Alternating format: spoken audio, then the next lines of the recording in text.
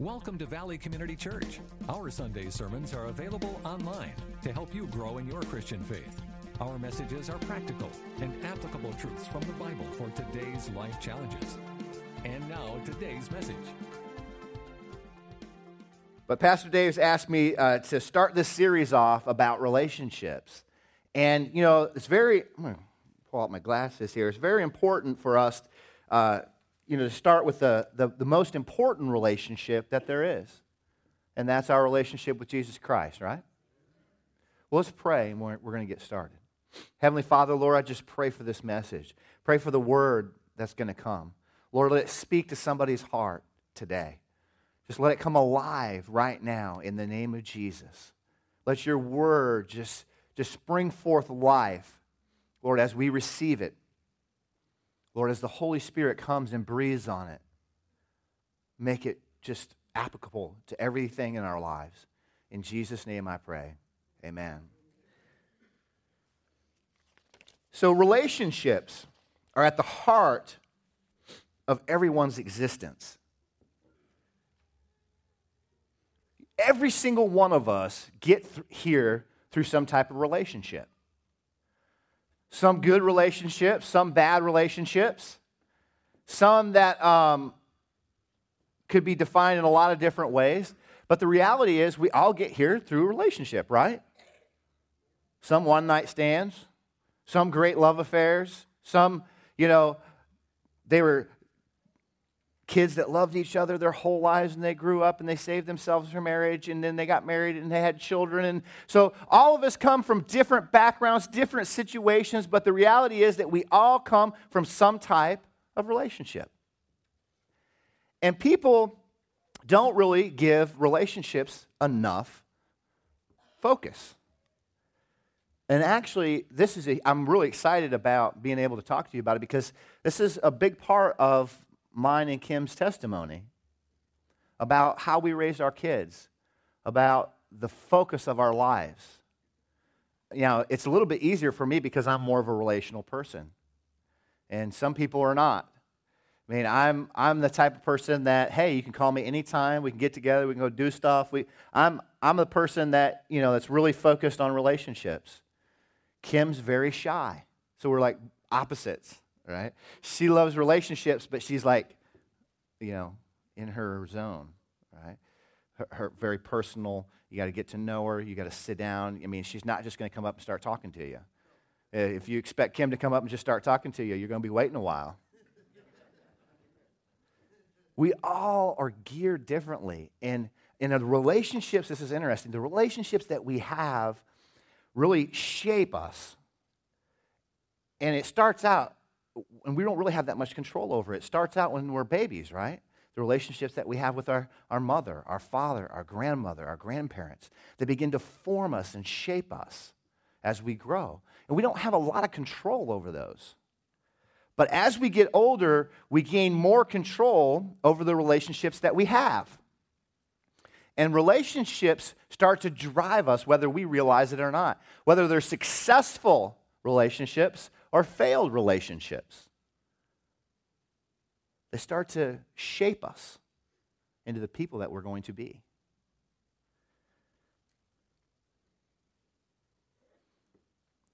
The success or failure of our relationships directly affect the quality of life we enjoy. All of life is about relationships. Do you believe that? That's a pretty bold statement, isn't it? All of life is about relationships. Some of you are going, I don't know, where's you going to go with that? Well, let's go back to the beginning. I always go back to the beginning. My kids are like, oh, here we go again. Go back to the beginning, right? The law of first mention. Why did God create us? To have relationship with us, right? Let us make man in our own image. In our own image, let us create him. Male and female, let us create them. God created us for a purpose. And when we realize that, when we realize the purpose that God has created us for, then we can work towards achieving that purpose. Work towards achieving what the intended purpose of my existence is.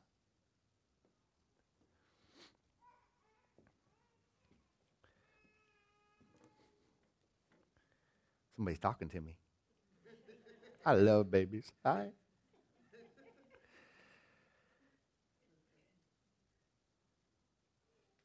If you're going to be successful in life, you have to be successful in relationships. And I know guys typically have a harder time with this. We want to be islands unto ourselves, right? Give me a piece of land. I watched this show called Mountain Men. Have you ever seen that show? Or Alaska, the Last Frontier. Man, just put me out on a piece of land somewhere, a dog, my wife, a couple kids, my shotgun, I'm good. Don't need anybody else. That's not true. You can't fulfill your purpose in life hiding away somewhere.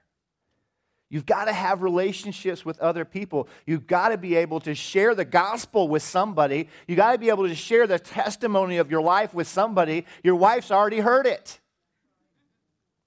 She knows it. Your kids know it. But there's a whole lost world out there that doesn't know it. They don't know why God created you and what He's done in your life. So we can't be islands unto ourselves. God created us. It's interesting. The Westminster's Catechism. How many people have ever grown up in the Catholic Church or in some of the other churches use it? The first question, the Westminster's Catechism, is, what is the chief end of man? Right? What is the chief end of man? And the answer is to glorify. Man, look at you. You had to learn that, didn't you? You had to learn that at some point. To glorify God and enjoy Him forever. Does it say that I have to, go do X, Y, Z, and then do A, B, C, and then do this, that, and the other thing to understand the existence of man? No. To glorify God with my existence and enjoy Him forever. Does that sound like a relationship?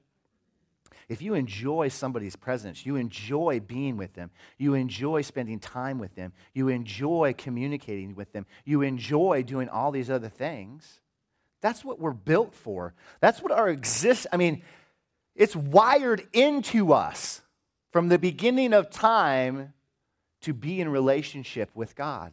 It was so important to Him that He sent His only Son to die on a cross so that He could fix the broken relationship that got broken back in the Garden of Eden. That was one of the reasons that Jesus had to come back, was to restore His people back to the Father. It's extremely important. That song that we were singing, it talked about doesn't matter if you're rich or poor or anything else. God's not a respecter of persons. Do you know that? He loves every single one of us. It's really interesting how God brings things together. Before Susan asked me about grace, right before the service, she asked me about grace. And then we sing a song about breathing in your grace. All right? Breathing out your praise. That was my attempt at singing. You can laugh if you want. Okay, that's good. God orchestrates all these things because He has a message. He has a message for us this morning. He wants to have a relationship with you. But at the heart of who we are, we're built to have relationships with each other. And today, I think I'm going to be speaking, I speak from what I'm experienced at, right? That's the best way to talk. And I'm most experienced at relationship with my wife and relationship with my kids and relationship with most students and the people that I've taught over the years. So I'll probably be coming from more of a parental perspective, but try to make it broad enough for everybody to pick up on it, okay? And this is important. It's not about how much money you have. It's not about how many people know your name. where you went to school or any of those kinds of things. It's about who has your heart. See, at the center of relationships is this thing that the Bible talks about is your heart. Okay? So who has your heart? In Proverbs, it says, Proverbs 4:23, keep your heart with all diligence, for out of it springs the issues of life. And that's New King James. But in the NIV, it says, above all else, guard your heart, for it is the wellspring of life. You see, the heart is the central figure in the gospel when it talks about governing relationships.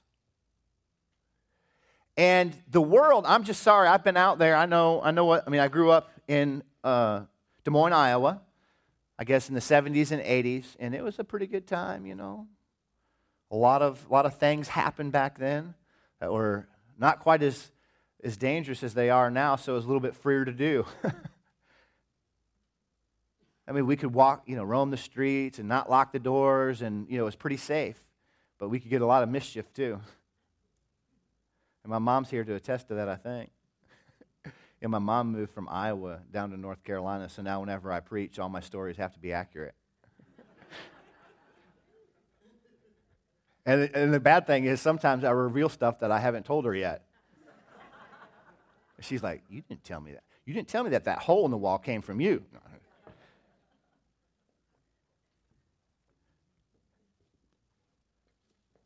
If we are to keep our hearts with all diligence, we are supposed to protect that central controlling organism in our life.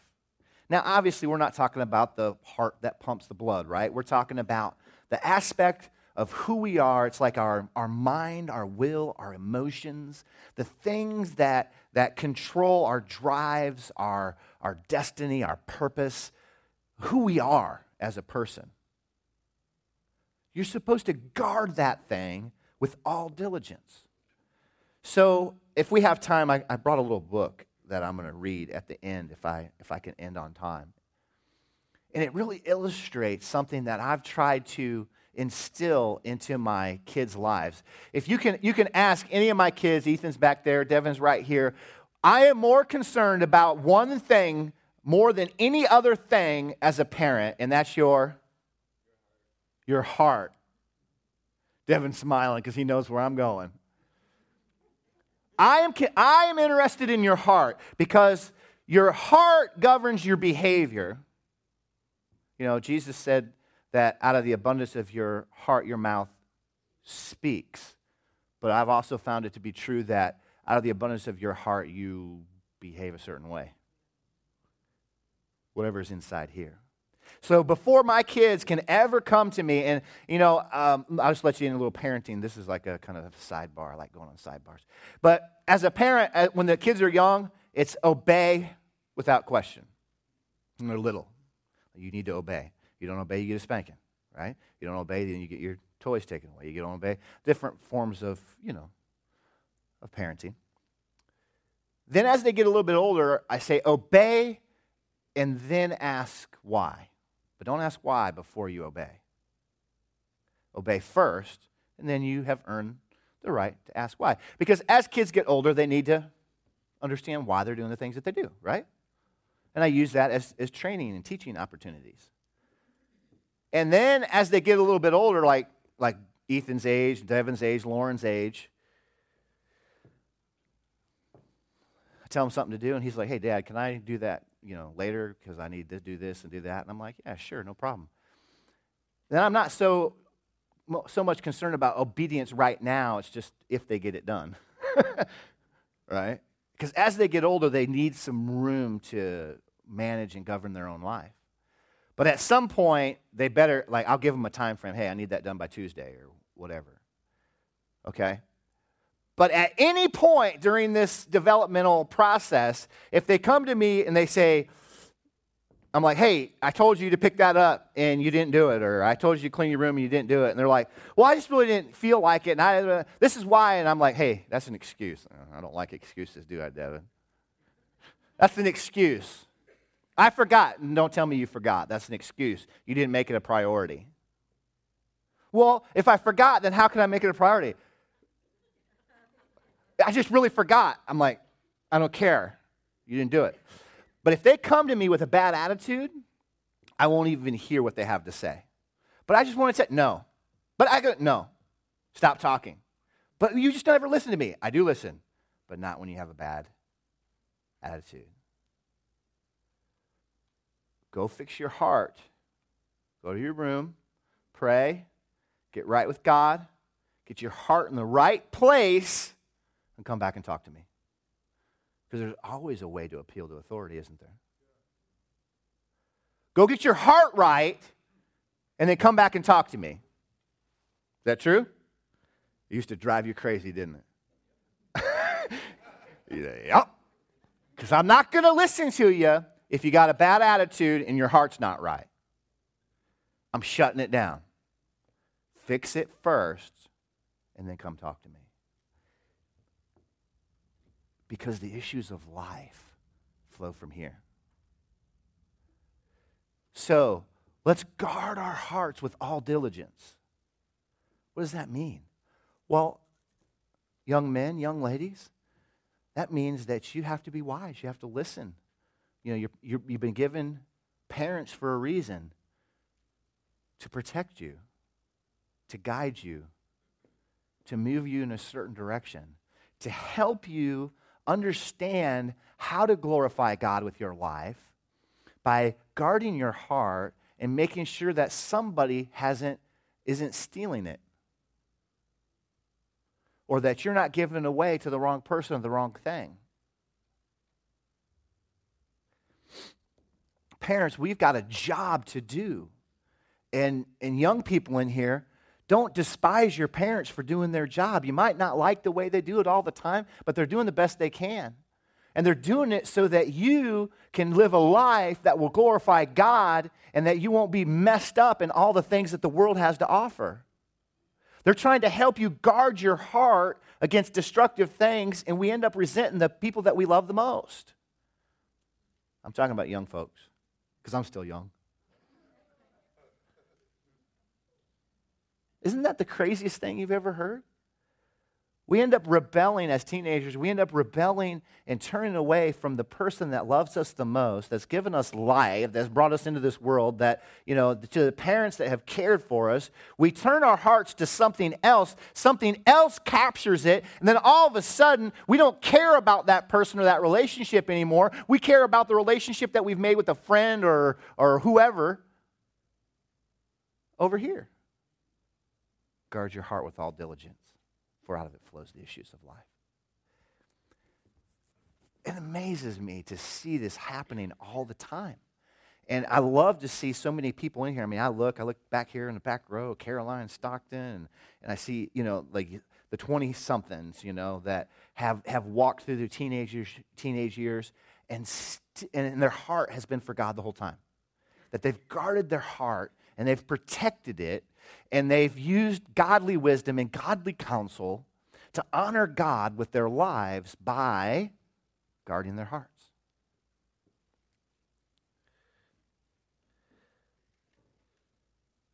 So who has your heart? This is the profound truth. Whoever has your heart has your life. Think about that for a second. Whoever has your heart has your life.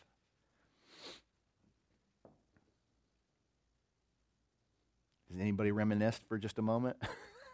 Thought back to your own life and found that to be true? And I might add to this, whoever or whatever has your heart, has your life. How many times did we disobey? How many times did we go our own way? How many times did we do something against a person that we were supposed to have a relationship with, a good relationship with, simply because we had given our heart to somebody else or something else? Parents, this series that Pastor Dave's going to preach, and I'm just doing an introduction, just starting it out today, is the key in raising your kids, in your marriage, in life in general. If you truly apply these principles, there's 7 applications.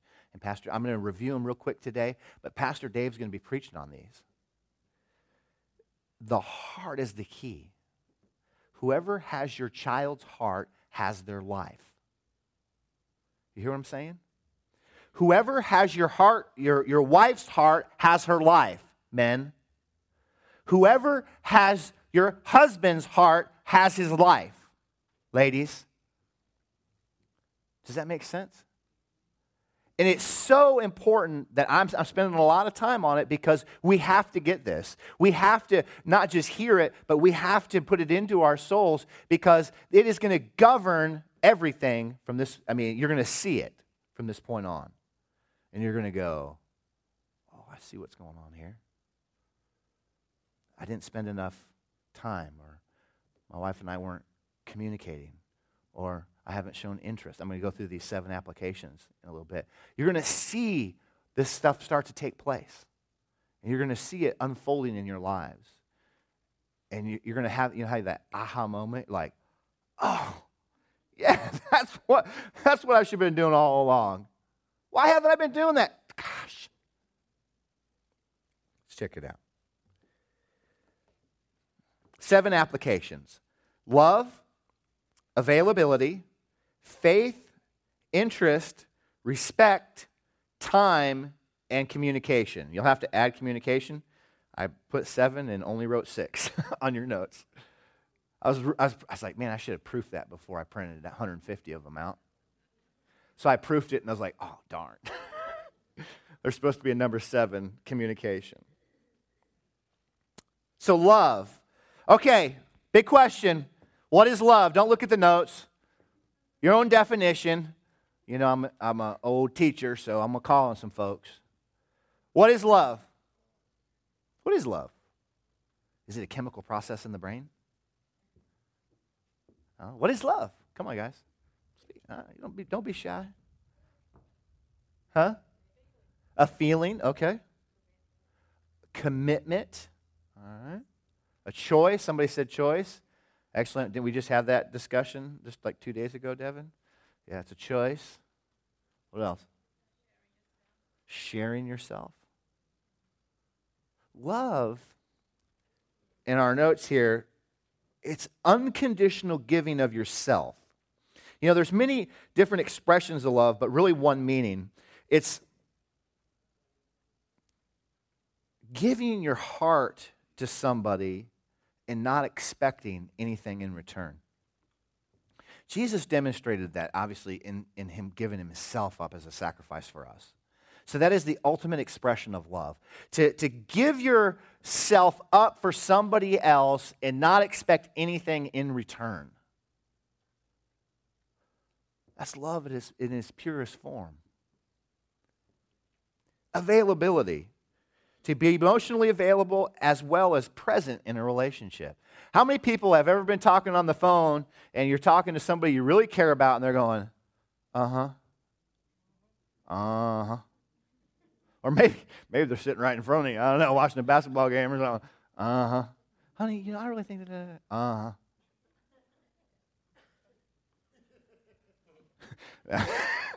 Somebody got it. You're like, oh, man, I'm busted. You got to be present. You got to show up in the relationship. It can't be one-sided.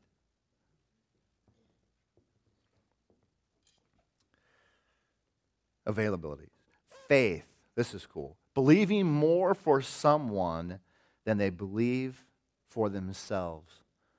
Believing more for someone than they believe for themselves. That's faith. You got to have faith in individuals. You got to have faith that they're going to rise up. You know, I couldn't even imagine going through life without my wife because I'm a little bit disorganized. See, God knows what he's doing when he brings people together because Kim's real organized. And she keeps me straight on a lot of things. She's been trying for 23 years. She hadn't got the job done yet, but she does a pretty good job. Of course, raising 5 kids at the same time. It's pretty amazing, isn't it? Faith, she believes in me. She believes that, and if I didn't have that, to be honest with you, if you look at my background, you look at my past, and you probably wouldn't say that I would be up here doing this. I would be disqualified. I barely graduated high school. Bad grades, bad attitude, bad behavior. When I come back I joined the Army at a young age. I went to Iraq and came back. My uncle looked at me and he said, "Jamie, I'm really proud of you." And I said, "Yeah, Uncle Tom, why is that?" He said, "Because I thought you were going to be dead or in jail by the time you were 19. I said, "Thanks, Uncle Tom. Thanks for believing in me." At my high school, you know how they have the thing, I don't even know what they're called, but, the most likely to whatever. Well, all the arrests and criminals and everything always make the 6 o'clock news in Iowa, right? So I was literally voted the most likely to make the 6 o'clock news. That's bad, isn't it? I didn't think I was that bad. My mom's here. You can ask her. But she's in the back, I think. But having somebody believe in you to spur you on to greater things, it's an important aspect of relationships. Interest. Placing value on what is important to others. This is a really common joke for Kim and I, because she's really into like quilting and sewing and decorating and stuff. And she always wants to tell me about the new thing that she found on Pinterest. And I'm going, uh-huh. She's like, "Did you hear that?" Uh-huh. "Man, you do that. Can you build that?" Uh-huh. "Oh, great. When are you going to do it?" I'm like, "What? What am I building?" I got like 3 or 4 things I'm supposed to be building. I have a clue what she's talking about. To be interested in the thing that they're interested in, even though you're really not interested in it. To at least give them the common courtesy to listen. But then when I start talking about tiling or plumbing or, her eyes just glass over. When I start talking about, when the water flows down the pipe and it passes an open pipe, it creates a positive pressure and a negative. She's like, uh-huh. Interest. Being interested, genuinely interested in what the other person is. Respect. This is huge. Establishing a person's worth. Establishing their worth.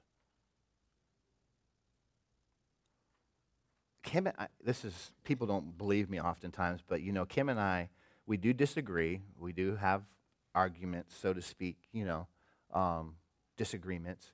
But in 23 years, we've never yelled at each other. I've never raised my voice to her, and she's never raised her voice to me. Now, she's gone out of the room and shut the door kind of hard. And said, "You're a jerk." And I'm like, "I know." In those heated moments, right? But we've never yelled at each other, and we've never been disrespectful to each other. But the greatest thing, I think, that, speaking for her, that I can see over our lifetime of our marriage is when either I or somebody else in the household is not respectful to what's important to the other person or to her. When they feel like you don't value me because you don't respect me. Men, that's huge for men. Ladies, I'm just letting you know, huge for men is respect. Husbands, love your wives. Wives, respect your husbands. That's what drives men's self-worth. Did you know that? You better mark it down. What drives men's self-worth is respect and significance. 2 things, really. Respect and significance. If they feel like they are providing for you and the family, if they feel like you respect them, they're going to feel valued. That's for any relationship, but specifically for men. Time. The key to unlocking someone's heart is time. If you don't spend the time with them, you're never going to capture their heart. And then lastly, communication. It's the lifeline to every relationship. These 7 things Pastor Dave's going to be going into in greater depth over the next several weeks. But I want to share something that's kind of, it's a story. It's actually a little book, and I think I've ended with enough time to read it. And this is just to illustrate how important, ever since Lauren, my daughter, is 18, ever since she was a little girl, I've been reading her this book. And occasionally I'll break it out and I'll read it for my boys too, because it illustrates something that's key to the foundation of what I believe. The heart is at the center of everything. You got to maintain and capture a young lady's heart, dads. You got to maintain and capture your wives' hearts. And this is one way that I've done it, is to illustrate and always look for a teaching opportunity. So it'll take me about 8 minutes. I timed it last night, but this is a really, really cute book. And I just wanted to read it to you this morning to illustrate how important this is. And this has to do with an aspect of the heart called purity. But it talks about, it's called The Princess's Kiss. How many people ever read that book? Princess's Kiss, you seen that book? Ooh, you guys are in for a treat then. And the kiss represents purity, obviously. But to me, it represents something greater. And that's the gift that God has given her that she holds on to. She guards. So check this out. Long ago, in a wonderful castle, on a mountain of splendor, a beautiful princess was born. Her parents were the king and queen of the mountain and all of the green valley below. The king and the queen loved the little princess ever before she was born. On the day that she came into the world, the royal couple gave their daughter a very special gift from God, her first kiss. While the princess was growing up, the king and the queen kept this precious gift safe in their care. When the princess was finally grown, the king and queen called her to their side. "We have something very special to give you," the queen said.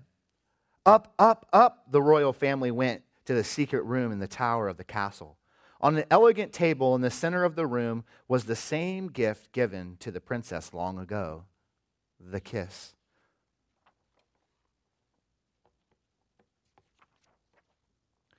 "God gave this gift to you on the day that you were born," said the queen, "because he loves you so dearly. And now," continued the king, "the kiss is yours to keep or to give away as you see fit." The princess stared in amazement. She was never before received such a wonderful present. "But use wisdom, my daughter," warning the king, "and save your kiss for the man you will marry. Never part with it for the sake of a stranger." The wise little princess took her father's words to heart and kept the kiss safe in the castle tower. But there were many days when she went to gaze at her precious possession. She wondered how she could ever give it up.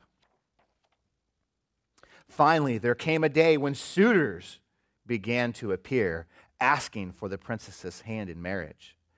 The first man who came to the court was Prince Peacock.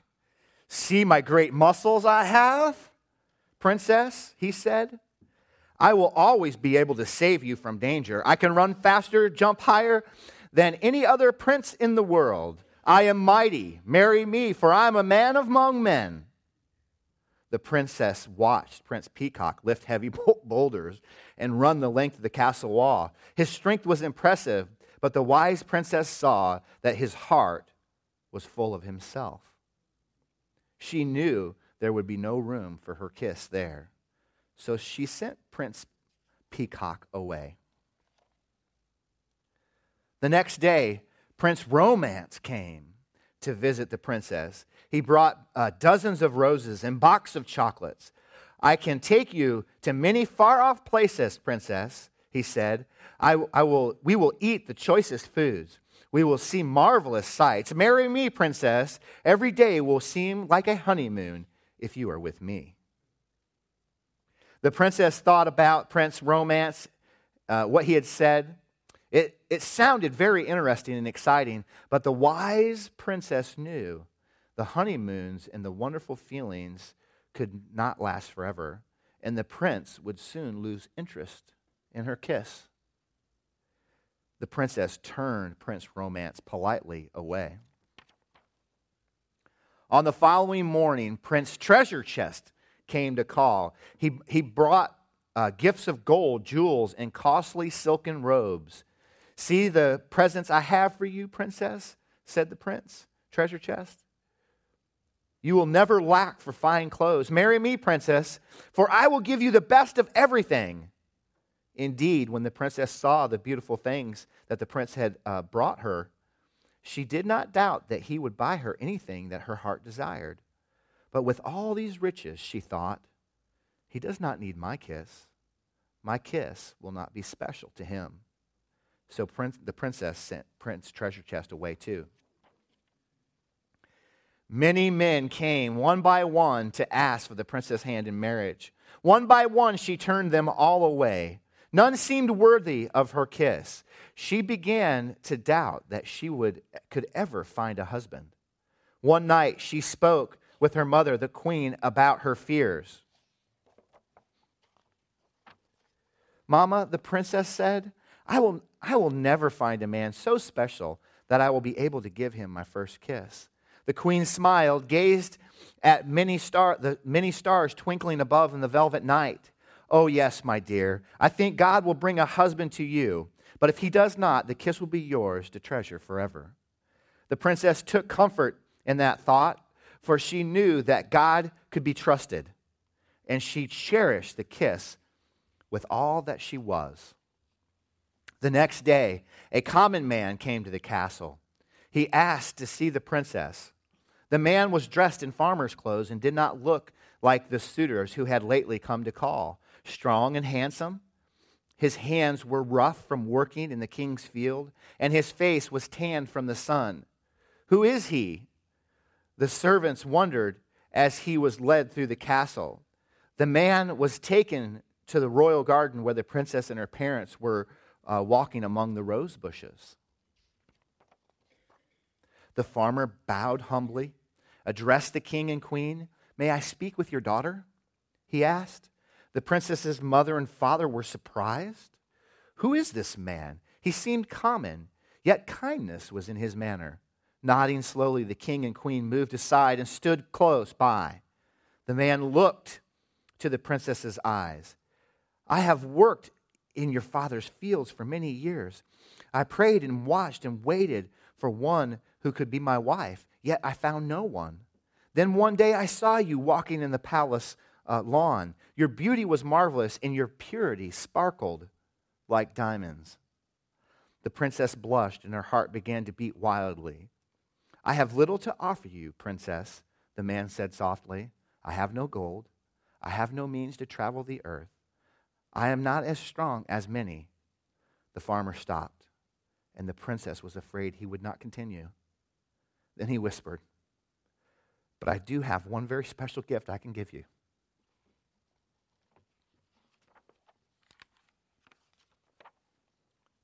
And he holds up a lantern that's glowing. It's his kiss. This is my first kiss, princess, the man said. God gave this gift to me on the day I was born, and my parents kept it for me until I became a man. I have saved it all of my life for you. Would you be my wife? The king and queen and the princess rejoiced and embraced the humble farmer. Was there any doubt that he was the one that the princess had been waiting for? The princess thought her heart would burst with joy. She said, yes. Oh, yes, with all my heart. On the day of their wedding, the princess and her husband were dressed in magnificent clothes and stood before the altar in the royal church, where all the lords and the ladies of the kingdom had gathered for the celebration. There, with the sun streaming through the windows, they exchanged their kisses, and God and all the kingdom sang for happiness. The prince and princess lived happily ever after, Soon God gave them a child of their very own, and on the day of their precious baby's birth, the wise prince and princess received for their child a very special gift from God.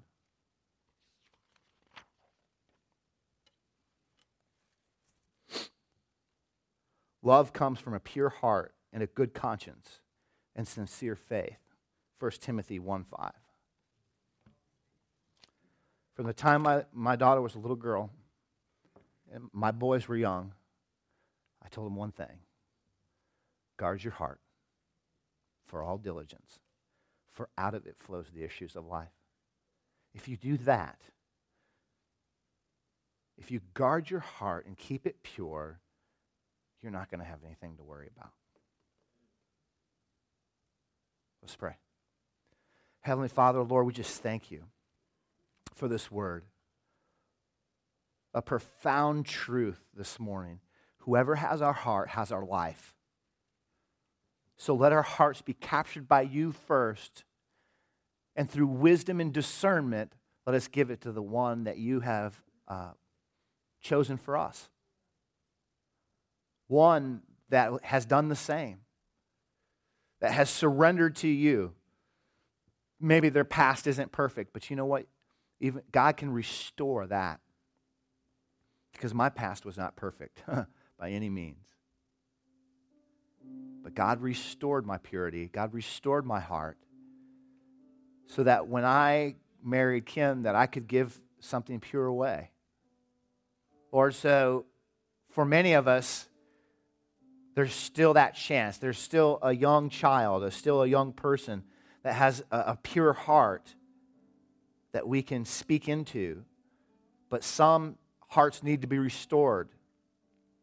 So I just pray right now, Father, that you begin that restoration, that restorative work in a person's heart this morning that might be here hearing this message. It's contrary to what the world says. The world says, go out, have a good time, give it away, give it away, give it away, give it away. You'll find the right person. And they don't ever talk about the consequence of the damage that comes from it. I'm not talking about legalism or anything else. I'm talking about wisdom. I'm talking about guarding our hearts as the Bible commands so that we have a gift from God that we treasure above suitors, above money, above fame, above anything else. So I just pray for us this morning that your words will ring true in our hearts.